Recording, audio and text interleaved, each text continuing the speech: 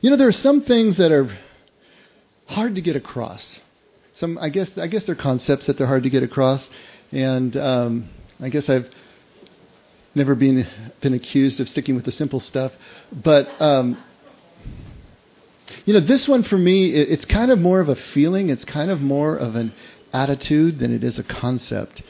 But I want to see if I can get it across, because more and more, and the older I get, the more it becomes kind of a defining principle in terms of how I live and how I relate to life and work and of course people and everything else. And so I wanted to see if I could get this across. It's just so important. I'm calling it an Ecclesiastes state of mind. A little nod there to the song. But I was talking to when we were having our Wednesday night study, and I always ask at the beginning if there's any questions, comments, rebuttals, concerns, and one man pops his hand up and says, "I have a question. I just want to know why we're here." Now, once I qualified that he didn't mean here in this room, but here in the universe and life, and I was thinking, oh, good, an easy one to start off the night with, But this is one of the two most ancient questions that human beings can ask. Who am I and why am I here? And without answers to those two questions, life is always going to be lived sort of randomly, kind of as a crapshoot. Oh, now I see why all the attention was going that way. Babies just take it. Yeah, that's okay. Bye, Eliana. That is terrific. Where was I? Oh, yeah, two questions. And he was sincere. He wasn't playing with us. He was sincere. He's just getting started in. He has no religious or theological background, and so he's really trying to dig in. Why are we here? And so we talked about it for a while, and we came to sort of a consensus that we're here to connect. We're here to learn to value oneness, unity. We're here to value relationship. We're here to learn how to love. You can say it a whole bunch of different ways. We're here to learn how to reflect the deepest values of God our Father, the initiator, the first cause, the creator of everything. When we are reflecting that, when His values are our values, His delight and pleasure is ours, we've learned what it is that we're here to learn. And I suppose in some way, this world, this universe, the way it's set up, is the perfect proving ground, the perfect testing ground for that to be able to be accomplished. And even having said that, even believing it right down to my socks as much as I do, it's just words. It means exactly whatever it means to you as I was saying it. You may agree, you may disagree, I don't know. But even if you do agree, the bigger question is, what does that look like in your life if you believe that the reason you're here is to connect? Is to practice oneness and unity in everything that you do. What does that look like? What choices do you make? How does it change things? How does it change your attitudes? And I can tell you that for most of my life, I thought I was here to accomplish things. I thought I was here to do things. I thought I was here to build things, to write things, to create some sort of a product that was important to the world, that could help people, change lives. I mean, even when I had the best of intentions, I was still trying to accomplish something and do something. And my life reflected that. All the work, all the busyness, all the obsession with projects and things that I was doing. And so as I get older and I'm starting to look at life in a different way, what does that look like? If you think about it, the contemplative way is all about gearing us in a new direction. It's about taking us away from doing and accomplishing into being and relationship. That's what it's designed to do. And so all of this talk about the contemplative way hopefully has been bringing us to a point at which we start to see life differently. We start to value life differently. We look at things from a different perspective. And I think possibly the second half of this is just getting older. Those of you who are old enough to have a few more decades under your belt, is there something about just having the panorama, the sweep of seeing enough life that changes things? To watch children grow up and my daughter is getting married in 2 weeks, and watch them have children and then grandchildren, watching movie stars get old and drop off the other side. And, just having that sweep, that perspective also starts to change things from within and from without. And if you really think about it, especially from this new perspective of mine, everything happens within one generation. Have you ever thought of it that way? Whatever we accomplish, whatever we build, whatever we do, is gone within one generation. Who we are known personally, it's gone within a generation. The people that we connect with, the people that we imprint with, they remember us. But then the next generation, where is it?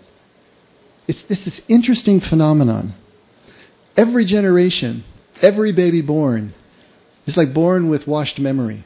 There's a couple of movies about this where a person wakes up every morning and they can't remember anything. They can only remember one day's span. And then they have to learn everything all over again. It's kind of like that. Every baby is born as a blank slate. They have to learn everything within that time period. And then we can lose it in the next generation. There's a quote that I put up here on your bulletins, and it's by Thomas Sowell. Each new generation born is in effect an invasion of civilization by little barbarians who must be civilized before it's too late. I just love that. I mean, that's so true. It's so true. Why did the Jews spend so much time? Why were they so strict? Why were they so fastidious about teaching the children? Because they knew if their culture was to be preserved, it had to be assiduously taught to the youngsters. Because in one generation, it's gone. It's gone. You think about what's happening in this country right now. The newest generations are not being taught the same culture of older generations. Now you can say that's for better or for worse. It doesn't really matter. The point is, it's different. Our culture is changing because we're not teaching our children the culture that we necessarily grew up with. And schools and media are teaching different things to our children as well. And so our culture is changing within a generation. Now it'll take the older generation to die off before it really takes hold, but it's coming. And yet the Jews, for 3,000 to 4,000 years, have kept a discernible, definable culture intact because of their teaching methods. Everything happens within the generation. Think about Ancestry.com. Have any of you gone up on Ancestry.com to look up your ancestors? A few of them, I'm seeing some nods of the head. It's so interesting. I've never done it, but the concept of it, to go on there and look up ancestors, which just 2 generations out, you have no idea. Maybe 1 generation out, you don't know who they are. Their names, it's interesting. You see the little lines that connect them to you, but you have no idea who they are. It's so different to think about life this way. Everything I am within a generation out will be forgotten. You say, well, no, that's not true. There's historical figures that we remember from time immemorial. Yeah, that's true. But who is it that we're really remembering? Is it the person who actually lived and breathed and loved and died? Or is it the legend about that person, the stories about that person? Is it what was convenient for the group to remember about that person, what the group needed to remember about that person, rather than the person themselves? Well, writers live on, don't they? Absolutely.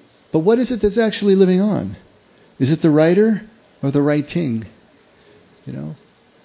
One of those magnificent novels written from my perspective is Moby Dick, written 150 years ago. Do I know anything about Herman Melville? Only know him through the pages. Call me Ishmael. I know that. But who is he? Movie stars, they live on in a special way, but what's living on? Is it the person or is it just an image on screen? So really, what we are, who we are, just is right here, right now. And this is something that I think we don't give enough thought to. We don't think about it enough. I wanted to read a little section from the movie called Troy. I don't know if some of you saw it. It's about the Trojan War. And as the whole Greek army is getting ready to head off to Troy, Achilles, who was half god and half man, is talking to his mother on the shore. And he's trying to decide whether to leave or not. And she says this to him: "If you stay in Larissa," that's his home, "you will find peace. You will find a wonderful woman, and you will have sons and daughters who will have children, and they'll all love you and remember your name. But when your children are dead, and their children after them, your name will be forgotten. If you go to Troy, glory will be yours. They will write stories about your victories for thousands of years, and the world will remember your name. But if you go to Troy, you will never come back. For your glory walks hand in hand with your doom, and I shall never see you again." Kind of an interesting concept. Now, Achilles was remembered because Achilles went to Troy. He made that choice. He made the choice to go to war. He made the choice for glory. He made the choice to be remembered perhaps for as long as there is Western civilization. And Homer is remembered for writing that story. But the question is, did he make the right choice? Did he make the right choice? What he gave up was family, connection, peace, the love of children and grandchildren. But he got a name that was remembered to this day. See, it seems so much that this is the choice that we're all making every single day as we walk through the details of our lives. What are we choosing to do? Are we choosing for some outcome out there? Are we choosing to build something that we hope will give us some sort of status, head and shoulders above others, a name that will be remembered, some feeling of accomplishment? Or are we just choosing to connect with those that are left and right beside us as we go through life? It's dramatic when it comes to Achilles. It's subtle in our lives, but it's no less real. Think about your attitude to life. Think about the things that you choose. This is what we're trying to get at here. Did he make the right choice? Is accomplishment that lives beyond our generation more important than what is happening within our generation, within our time here? I wanted to read a little bit from Ecclesiastes, of course, because that's my state of mind right now. Now, for those of you who are not familiar with this book, it's part of the wisdom literature of ancient Israel. And it's purported to be written by Solomon. Solomon was King David's son. He was the second king of a unified Israel. And he is reported to have been the wealthiest, the grandest, and the most wise of all the monarchs of his era, of all the monarchs of his area, but certainly of all the monarchs of Israel. And at the end of his life, with all his accomplishments around him, as he's taking a survey, as he's looking at things through the lens of that wisdom that he prayed for and was granted by God, he writes this book that is called Ecclesiastes. Ecclesiastes is just the Latin transliteration of the Greek translation of Koheleth. Koheleth is the Hebrew word, and it means gathering.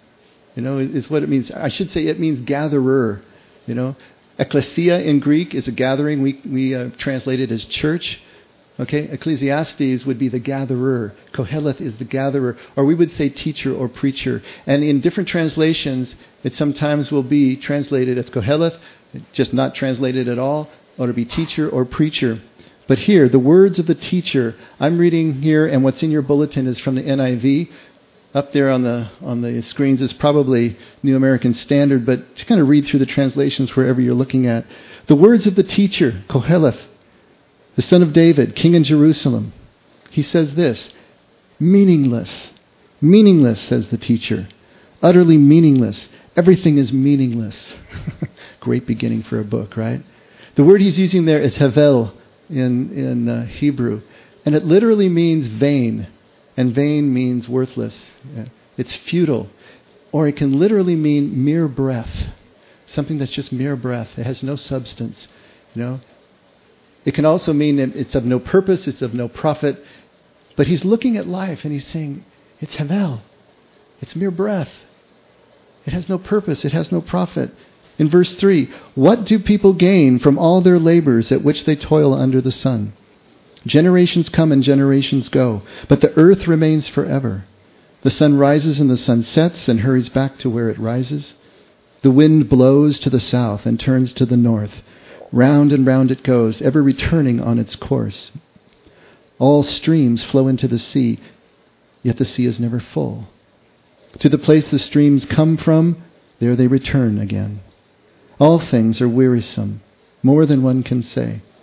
The eye never has enough of seeing, nor the ear its fill of hearing.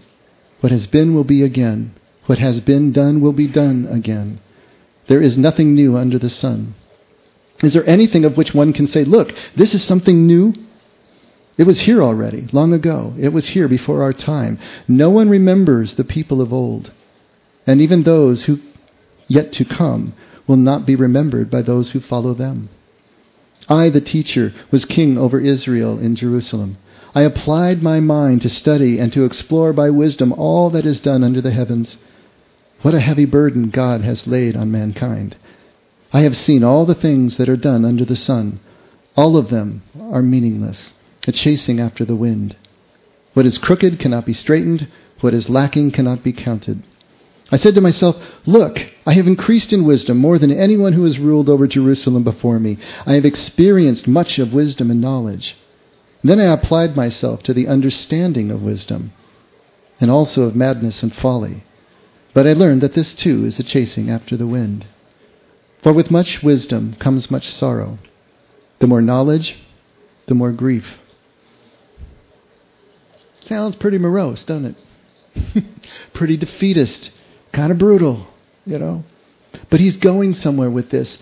And if we get lost in this, if we turn off because of what this sounds like before we get to where the point is, we're going to miss something extremely important about living our lives. At the end of this long life of accomplishment,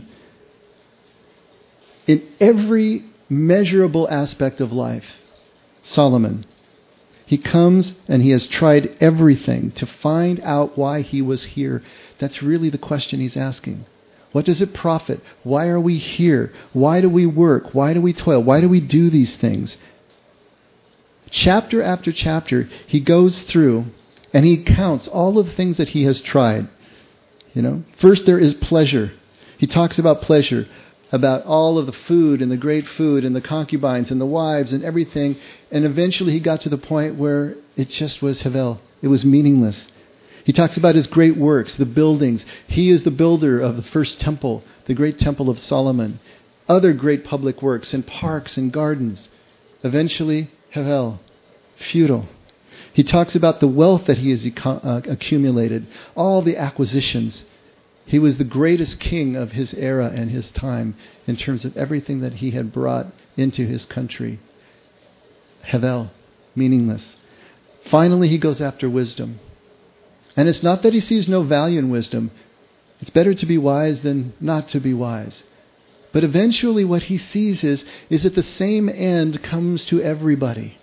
Whether you're wise or whether you're foolish, everybody dies. Everybody comes to the same end. Whether you're rich or whether you're poor, whether you're happy or whether you're sad, the same end befalls everybody.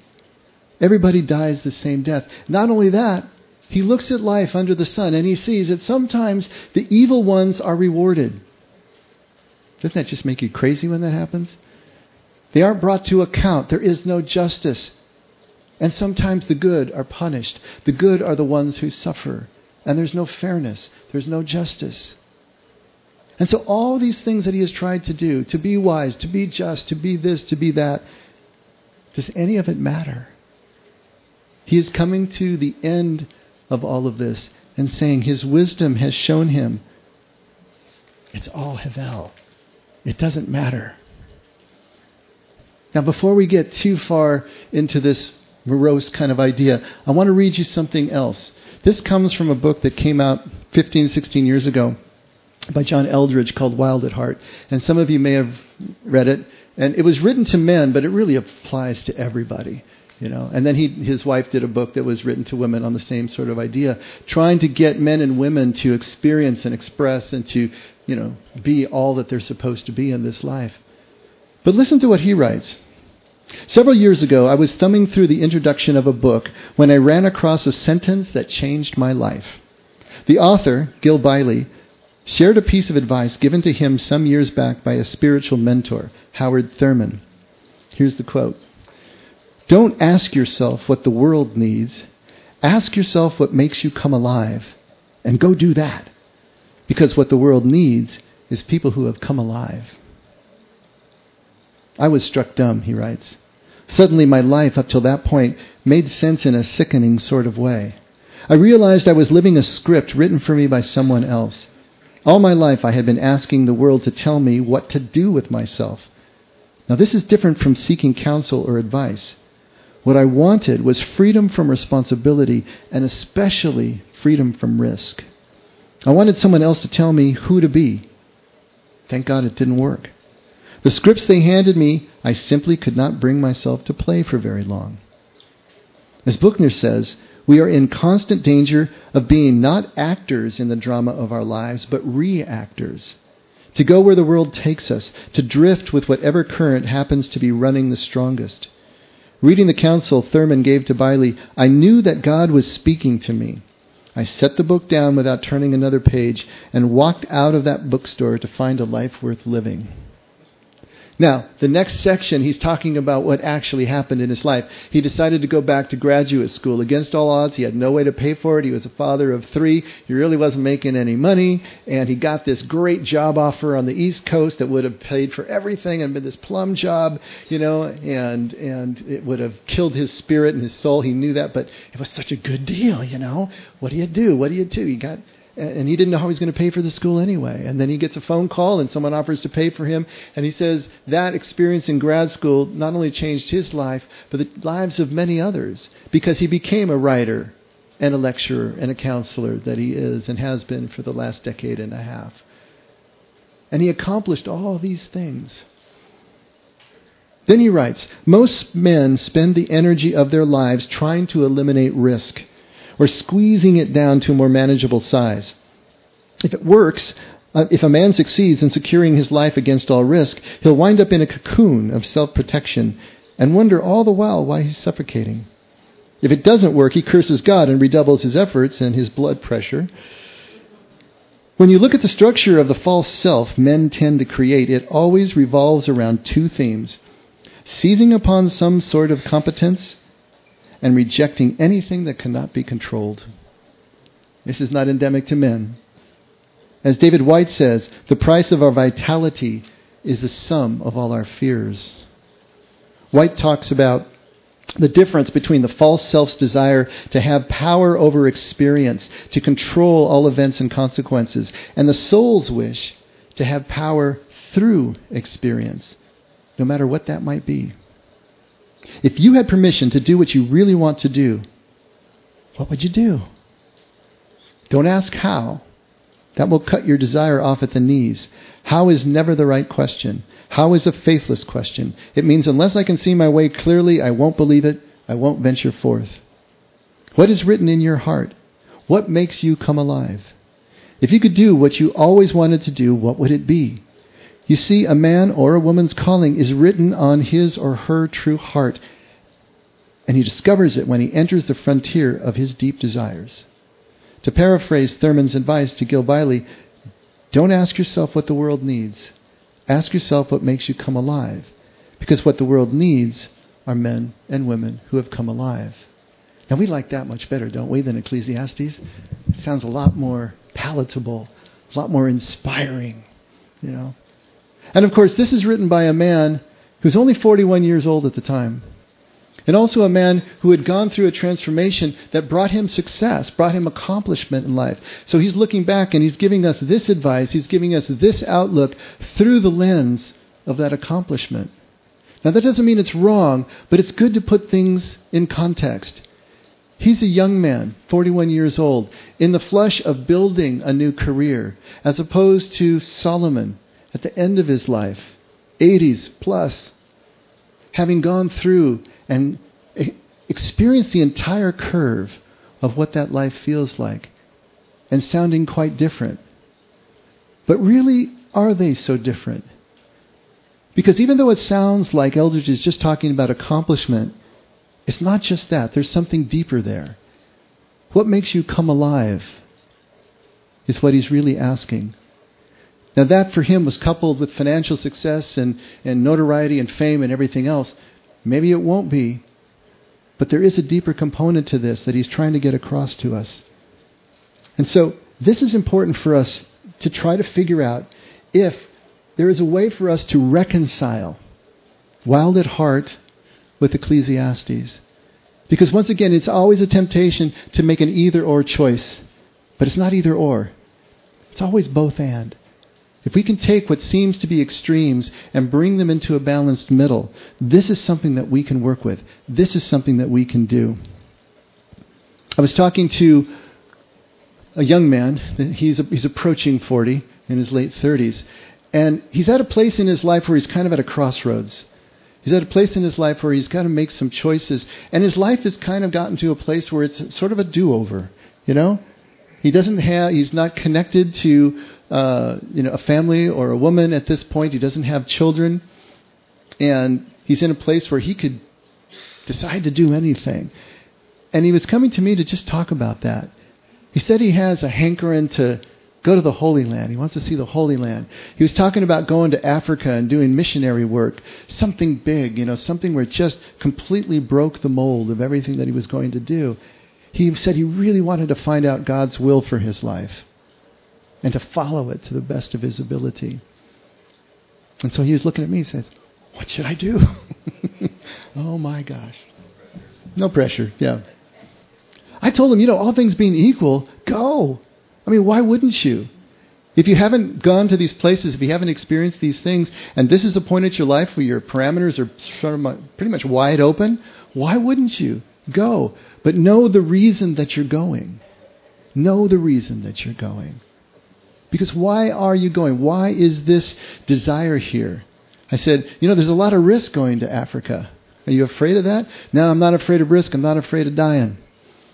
I said, is the reason that you're not afraid of dying because you're more afraid of living? And he had to think about that for a while, and his head started to go up and down. There's difficulty here. There's things in his life that are unsettled here.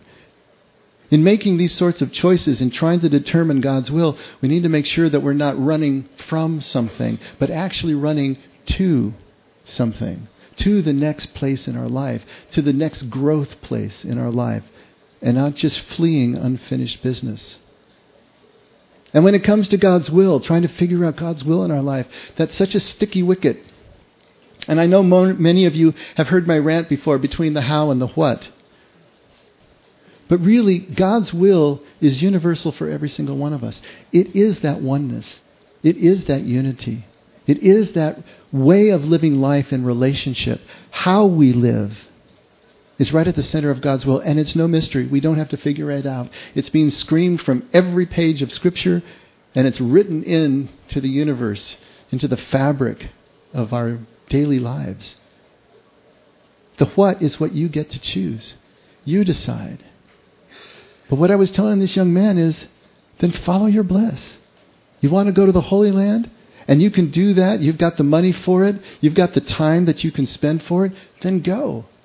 And from there, if you want to go to Africa, go. Do it responsibly. Don't just show up in Nairobi or something on a street corner, And we talked about who he could contact with and connect. But the point is, do those things.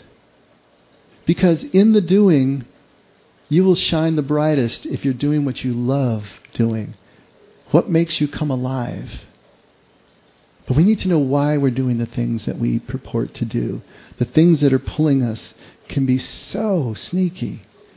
Trying to disentangle our fears from our hopes and desires, God's will from the voice that speaks to us in our head. But it's so important to do. Where is your bliss? What makes you feel like you're coming alive? That's great. But it also is accomplishment. Is God's will really a trip? Is it a cause? Is it a ministry? Is it a marriage? Is it a celibate life? We paste God's will on all of those things. But is it really? Or are those choices that we make? And God's will is something deeper. Why are we here? It's what it comes back to. Are we here to go to Africa? Are we here to be right here in South County and continue to live our lives as we do, but with more aliveness, with more presence, with more immersion? We can follow God's will just as easily here in this room as we can anywhere else on earth. These are all the distinctions that we need to make. Why are we here? What is this? I want to get back to Ecclesiastes. What does Solomon say is the reason why we're here? And that key verse, the key question that he asks is back at verse 3. When he says, what do people gain from all their labors at which they toil under the sun? That's the key question. That's the topic sentence of the entire book of Ecclesiastes. What does it profit? And in 8 out of 12 chapters, he gives us the answer over and over and over again. And in this second section here, I've just listed a few of them, not all of them. I didn't have room for them all. And they get kind of repetitious because he's saying basically the same thing. Look what he says at chapter 2, verse 24. There is nothing better for a man than taking meat and drink and having delight in his work. This again I saw was from the hand of God. Who may take food or have pleasure without him? And again, forgive the fact that this is so patriarchal. It's all male pronouns here because it applies to all of us. There's nothing better for a man than to take meat and drink and having delight in his work. This again I saw was from the hand of God. Who may take food or have pleasure without him? In chapter 3, I am certain that there is nothing better for a man than to be glad and to do good while life is in him. And for every man to take food and drink and have joy in all his work is a reward from God. At verse 22, so I saw that there is nothing better than for a man to have joy in his work, because that is his reward. Who will make him see what will come after him? Chapter 5, this is what I have seen. It is good and fair for a man to take meat and drink and to have joy in all his work under the sun, all the days of his life which God has given him. That is his reward. Chapter 9. For him who is joined to all the living, there is hope. A living dog is better than a dead lion. But I love that one at chapter 9:4. For him who is joined to all the living, who sees that connection, who sees that unity in all things. That is why we're here. At verse 7, come, take your bread with joy, and your wine with a glad heart. God has taken pleasure in your works. Have joy with the woman of your love all the days of your foolish life, which he gives you under the sun. I love that line. Have joy with the woman or the man of your love all the days of your foolish life. It's a foolish life. Paul said something similar, didn't he? He's a fool. But that's okay. In this context, all the days of your foolish life which he gives you under the sun, because that is your part in life and in your work which you do under the sun. Whatever comes to your hand, do with all your power. Immerse yourself in this work. See where he's going with this? He has tried everything. The pleasure, the great works, the wisdom, the accumulation, everything. And at the end of it all, he says, there is nothing better than to just sit down and have a great meal with people you feel comfortable with. That's it. Enjoy your food. Enjoy your drink. Do your work with all your might. Take joy in your work. Do the work that makes you come alive as much as you can. But whatever work you need to do it with that kind of immersion, that kind of total abandonment. Because in that moment, you'll know why you're here. Because nothing that you can think of and nothing that you can project is ever going to give you that sense of fulfillment, is ever going to give you a sense of meaning and purpose in life. It's right here. It's within this generation. And maybe nobody ever remembers, beyond 2 generations, that we were all here. Does that matter? Does that really matter? If our meaning and purpose is all right here and right now, God knows. God will always know. And the accomplishments and the things we do and the things we build, they don't survive death with us anyway. Came into this life naked, we go out of this life naked. We don't take anything with us except what we learned here about the unity and the oneness and the fact that everything is contained within a meal with a loving family, a loving group. If we learn that as we move on, now we can be rulers and reigners with Him who can help those who haven't maybe gotten that message across to themselves. This is where He's going. And then finally at the end, last chapter, verse 12, this is the last word, He says. All has been said. Have fear of God and keep His laws, because this is right for every man. God will be the judge of every work, with every secret thing, good or evil. He brings us back. And this fear of the Lord business, difficult again for us to process, but Brennan Manning had a perfect way of putting it in his book, Ruthless Trust. He said, fear of the Lord was silent reverence, radical amazement, and affectionate awe. I just love that. Silent reverence, radical amazement, and affectionate awe. That's fear of the Lord. So the last word is, live your life like that. Live your life in such a way that you get so excited when Bob Dylan wins the Nobel Prize that you got to text all your friends and you got to take pictures of the New York Times or the LA Times and send them on in your messages. You know, that's the way of living life that he's talking about here. You know, silent reverence, radical amazement. How could this happen? Isn't that great? You know, this is it. This is where it comes down to. It's the little things. It's the things that we skip right over, like Nebraska. It's flyover country on the way to New York, you know? It's just we live our whole lives like that at 30,000 feet, always aiming for the coasts, never really realizing this is where we live. This is where all the meaning and purpose that will ever be is. Can we just land? Can we just enjoy what is right here and right now? Sitting here listening to this fountain. Can I just enjoy that?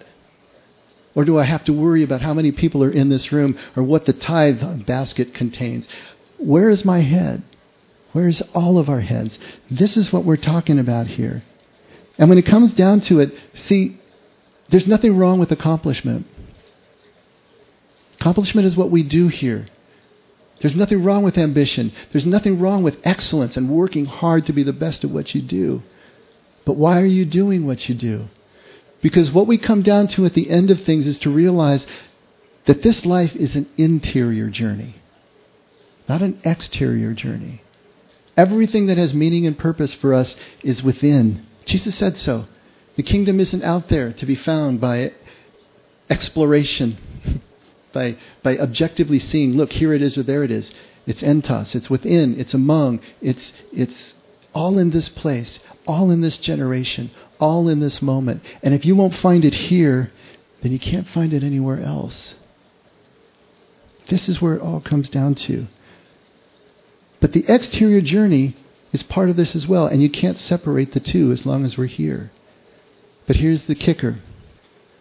The interior journey needs to feed the exterior journey, or the exterior journey is at best irrelevant, and at worst a distraction or an obsession that takes you off track completely. And I've lived decades in that place, and I'm trying really hard not to do that anymore. To let the interior journey inform, infuse, and move me into the exterior journey so that I know why I do what I do. And this doesn't mean that we won't still work hard. It doesn't mean that people won't look at us and still say you're a workaholic. But you will know the difference inside. You will know that the tail is not wagging the dog all the time, at least anymore. That there's a reason that you do what you do and that you are connected in this way. That it's all here, all right now, this day, this moment, this generation. I wanted to close by reading you a couple paragraphs. A friend of mine who lives in England is just having a really tough time. He's one of the most spiritual guys I know, but he's been thrown through a loop Most recently, his mother died, and he was caring for her. He's got financial troubles. He's got everything under the sun going sideways on him. And he wrote me a long email. And when I replied to him, I guess all this stuff was still germinating in my head, because this is what I wrote. Hang in, my friend. I can hear the fatigue and fatalism creeping in. Happens to all of us. But with all the loss you've gone through, don't give up. You have so much to give with all you have been through and all you've studied and know of our God. Keep giving it away. Find the joy again in the smallest things. I'm realizing that this is really all we have, no matter who or what we are or where we are. Just the little things. No matter how much we've attained or not attained, in the end, when we turn out the lights, it's just the little things. Either we see God in them or we don't. Kingdom or not kingdom. I've spent so much time focusing on the wrong things. Or better, focusing on things for the wrong reasons. Ultimately, I don't think it matters what we do. I don't think God cares what we do. It doesn't survive with us anyway. But God cares deeply how we do what we do. The manner, the love with which we do whatever we choose to do. As I enter the last phase of my life, the things unaccomplished had begun to weigh on me. Sense of inadequacy, missed opportunity or mission. Depression was hitting more often. Pressure to turn things around. Some may look at me and wish they had a platform like mine to work within, and I can do the same looking at someone else. But none of that matters. I know this, but I still fight it as well. Emotionally, the fear is still there, but at lower levels. Now I just keep reminding myself of what Jesus was really trying to tell us. This moment, this detail, this person I'm with is the most important bit in the universe. The rest doesn't even exist until I get there. Who will remember any of us past a generation? And if they remember us through writing or buildings or whatever, they're not really remembering us. They're remembering products we produced. And that's not the same thing. Everything we are and we're created to be is momentary, like music. It vibrates in the air for a few moments and then is gone. If we can focus on the vibrations right now, always now, it changes us. I'm slowly changing, getting more comfortable with my circumstances, realizing my accomplishments or lack don't define me at all, especially in the eyes of those who love me most, and the God who loves me all. You know, we won't ultimately find meaning, know why we're here from our accomplishments. It's not going to happen. But if we learn to value the connection, if we learn to value the oneness in each tiny detail of our lives, we're going to find meaning in everything that we do. And we're going to know why we're here. Let's pray.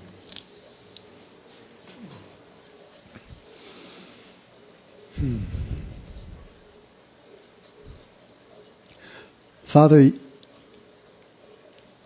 it's like you knew how to make life ultimately interesting. Never boring. Always full of surprises. It's like you set it up in such a way that it requires everything that we've got, every bit of attention, every bit of effort, and that we won't be satisfied or feeling fulfilled as a person unless we are giving everything to the pursuit of this life as you've laid it out for us. It's just perfect. Help us to stop resisting giving everything to this life, leaving no stone unturned,